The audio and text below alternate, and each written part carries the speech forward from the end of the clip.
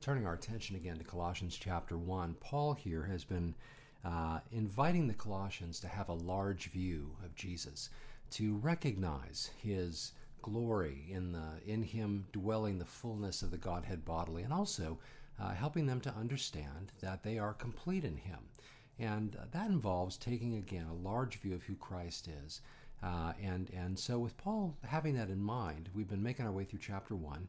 And I'm going to go ahead and start reading from verse 9, but we're going to really look at verse 11 ultimately here today in our view. And so Paul writing, "And so from the day we heard," in other words, that they had received the gospel and the grace of God was at work in them, "we've not ceased to pray for you, asking that you may be filled with the knowledge of his will in all spiritual wisdom and understanding, so as to walk in a manner worthy of the Lord, fully pleasing to him, bearing fruit in every good work, and increasing in the knowledge of God." And we looked at that last time. And in verse 11 we continue, "being strengthened with all power according to his glorious might, for all endurance and patience with joy, giving thanks to the Father," and he'll go on.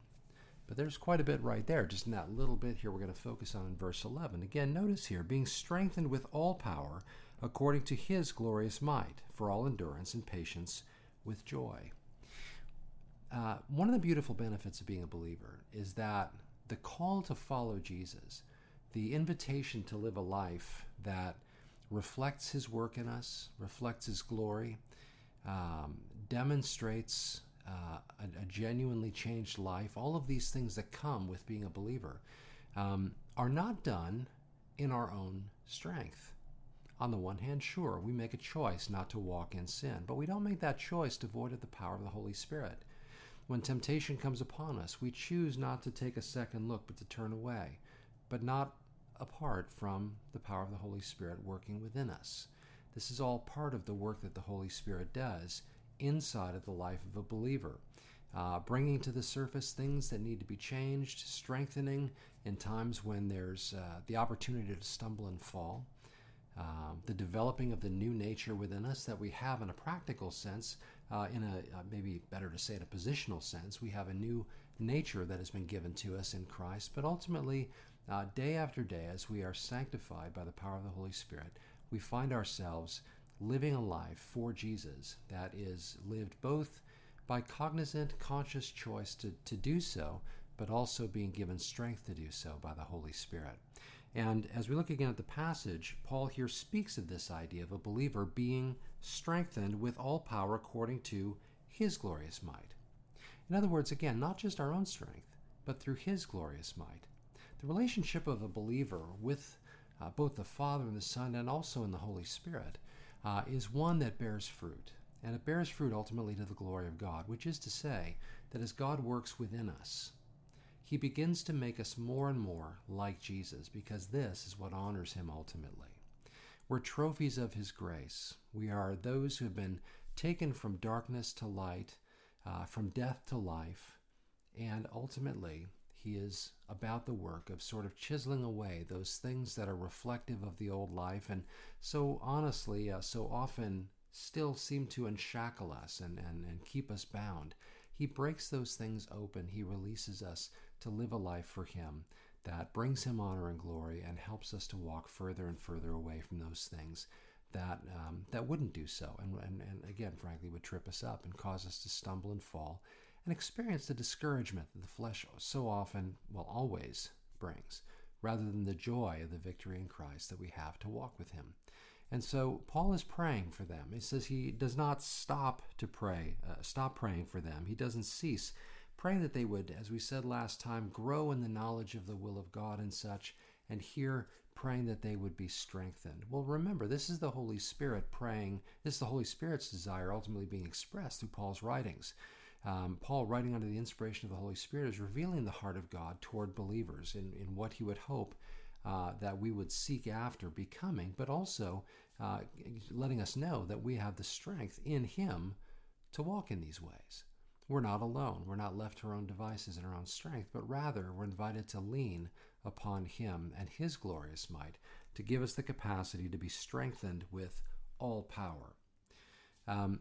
It's in John's Gospel where it speaks of the Holy Spirit guiding us into all truth. He'll teach us all things. Um, what's in view there has to do with the idea of spiritual growth in Christ, of growing to maturity, of learning those things that ultimately deepen our understanding of our faith and therefore would drive us and lead us deeper into a walk by faith with Him day after day, leaning on Him, getting to know Him. Well, there's something very similar at play here as the Holy Spirit, the power of God is at work within us to strengthen us with the power of His might, with all power, for all endurance and patience with joy. Again, the Christian life is one that is not devoid of challenges, temptations, struggles, trials, opportunities to fail and to fall. But the strength of God is at work within us to help us to press through those things, to walk in a way that we don't trip on them. Even as it says in the Proverbs, where it speaks about the idea of don't turn to the left, don't turn to the right, but essentially to continue to press straight forward ahead, not being distracted or pulled away by the things that would so easily seek to do so. In Hebrews, the author talks about the sin that so easily besets us. But here Paul is talking about the idea of walking in strength as we walk with him. The idea of patience and endurance, or patient endurance, is the idea of pressing on, continuing to move forward, as Paul would say in Philippians, pressing on toward the high call of God in Christ Jesus. This is something that we do as a privilege and a pleasure and an excitement and an adventure as we walk with Jesus. It's unfortunate when we sort of allow our Christian faith to simply be one of going to church, doing a few minutes of a devotional in the morning, and then just sort of going about our day untouched and unchanged by the Lord as we spend that time with Him per se. Instead, we're invited here to learn of Him and to grow deeper in our relationship with Him so that it might ultimately bear fruit, that we might walk in a way that's pleasing to Him, and that we also might experience the joy that comes with growing in Him. This is part and parcel with the Christian life. Now, by the way, I was a churchgoer, just to kind of put some flesh and blood to this. I mean, I was a churchgoer for the better part of my life, all the way up until I was about 22. I guess I can look at it now and realize I've been walking with Christ longer in my life than I wasn't before. And so I'm thankful for that. But I do still remember what it was like to be just sort of religious, going to church, going through the motions. It was kind of an obligation.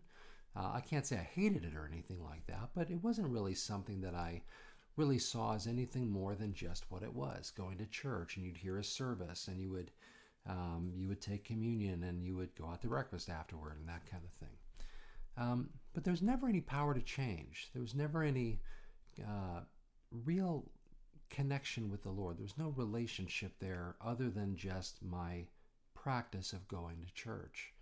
And I say that to my own shame. I'm not blaming anybody else for that. I'm just simply saying that's the way it was for me.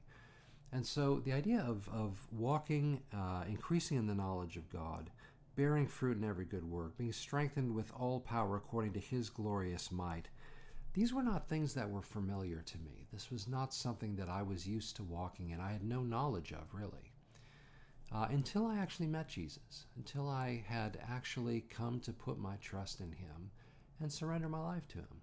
I became His. I'm not saying that commitment was on full par with what Paul talks about, how we were bought as a price, therefore I'll glorify God in my body. Well, that is my ideal goal and intention. And at that particular point, I'm not sure I really understood fully what that meant. But to the best of my ability, I just handed myself over to the Lord and gave myself to Him and asked Him to work in me and to work through me. Well, as years went by, I began to understand what that meant. I began to experience what it was like to walk in victory over areas of sin in my life. I began to understand what it meant to patiently press on, to endure hardships and trials, of which the Lord allowed many into my life to help me grow and to develop and cultivate my trust in Him, my understanding that I needed to lean on Him every day, that there wasn't going to come a day when suddenly I've got this handled and I can do it on my own now. But no, it's just a constant growing in that knowledge that I always need His strength and His glorious might to ultimately help me to win that battle over sin, that battle over temptation, to ultimately live a life that blesses Him.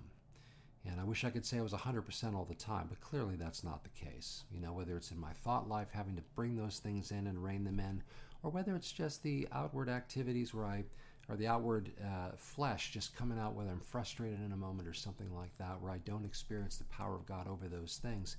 Sadly, those things still happen. But the norm is to desire and to begin more and more to experience these things. And that's what Paul is praying for the Colossian believers. Now, as we mentioned along the way a couple of times, it does not appear that Paul had met them, other than a few, like Epaphras and such, but he didn't really know the body there personally, like he did the Philippians or the Corinthians or something like this, or the Thessalonians. Instead, he is just simply praying this for them because this is what all believers would do well to focus on, to surrender ourselves to avail ourselves to, as the Holy Spirit seeks to work in us. This is a generally true prayer for all believers. This is something all of us can benefit from seeing answered in our lives.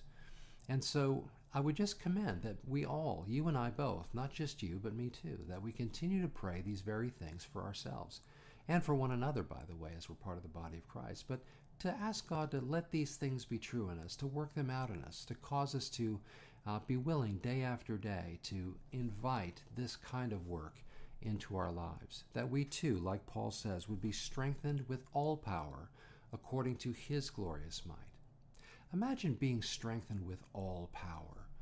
I grew up as a Star Trek or Star Wars fan watching the movies, and you think of power and the Force, and that's silly. No, that's not what we're talking about at all.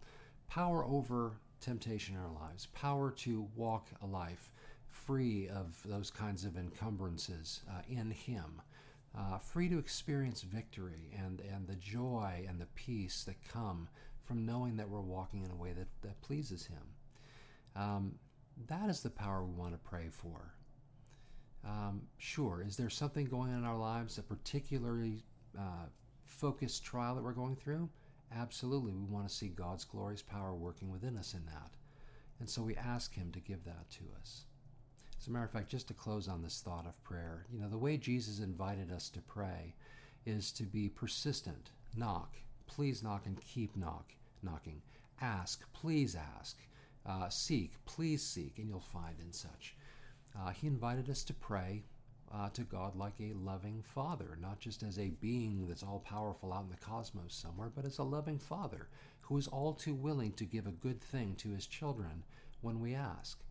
And so when we come before Him with these desires on our heart, Father, I want to please You. I want to live a life that is free from the things that are pulling me down, these sins that are so easily besetting me and keeping me from running free of the weight of these things, to just run full on and run this race with the intention of pleasing You and winning, as it were. Father, that's what I want. Well, when we ask these things according to His will, which it is clearly His will, it's right here in the Scripture, we can know that we have these things. We can know His desire to answer will be ultimately accomplished. He'll not hold back and say, well, I don't want you to walk in the strength of my glorious might. No, instead He does want us to. And so we should ask. But in asking, be willing and ready to let Him do the things that He wants to do in answering that. There may be something in your life or in my life that He wants to address and He wants to deal with. And because that thing is holding us back from seeing this, the fruit of this come to pass, He may kind of prick that and want to remove it. Don't fight that. Let Him have that you might be free from it, to just experience His power in your life fully. I think I'm just going to stop there, and we'll pick it up and continue in a future podcast as we make our way through this letter. But Father, we just want to come before You and thank You that Your desire is for us to become more like Jesus. That, Lord, You want us to experience the peace and the freedom of walking in a way that we know is pleasing You, one that is unencumbered by the sin that would so easily beset us. That, Father, we would be willing to let go of those things that You want us to let go, that we might be free of the bondage that keeps us from running in a full sprint, or even from walking in a consistent way. Father, we thank You that Your love for us is such that You very clearly instruct us in the kinds of things we should pray for and ask for, and that You remind us not only in Jesus' straightforward explanation of Your love for us as a Father, but even, Father, throughout the Scripture, we see the way that You work in the lives of those who seek You honestly and openly. And so help us to be among that number, and that, Father, we wouldn't be pretentious, we wouldn't be hypocritical, but as best as we can, we would just lay ourselves bare before you and just say, Lord, take all of me and give me the ability to stand, to walk, to run. We love you, Lord, and we thank you and praise you. And we just ask that, Father, you'd work in us and let our lives bring you glory.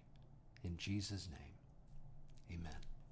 Hey, if you want to reach out and you have comments or would like to engage in some conversation, interaction back and forth, please feel free to do that. You can comment on our YouTube channel where you might be watching this video right now, just in the comments below. You can also go to my personal website at parsonspad.com, and you can comment there. You can email me there. You can also email me from our church website at calvarychapelfranklin.com. And certainly hope you'll continue to join in as we go through the Word of God. We're studying the letter of the Colossians. Periodically, we're going through little by little the Gospel of Mark. And then, of course, we talk about other things as well. We talk about prophecy, or we share devotionals, or various other topical things, too, that we try to speak to from a biblical perspective. So my hope is that you'll continue to watch and that this will be some kind of a blessing to you. So until next time, just continue to walk with the Lord and ask Him to work in your life in such a way where you can just live a life that is fully pleasing to Him in His strength and His power for His glory. In Jesus' name, amen.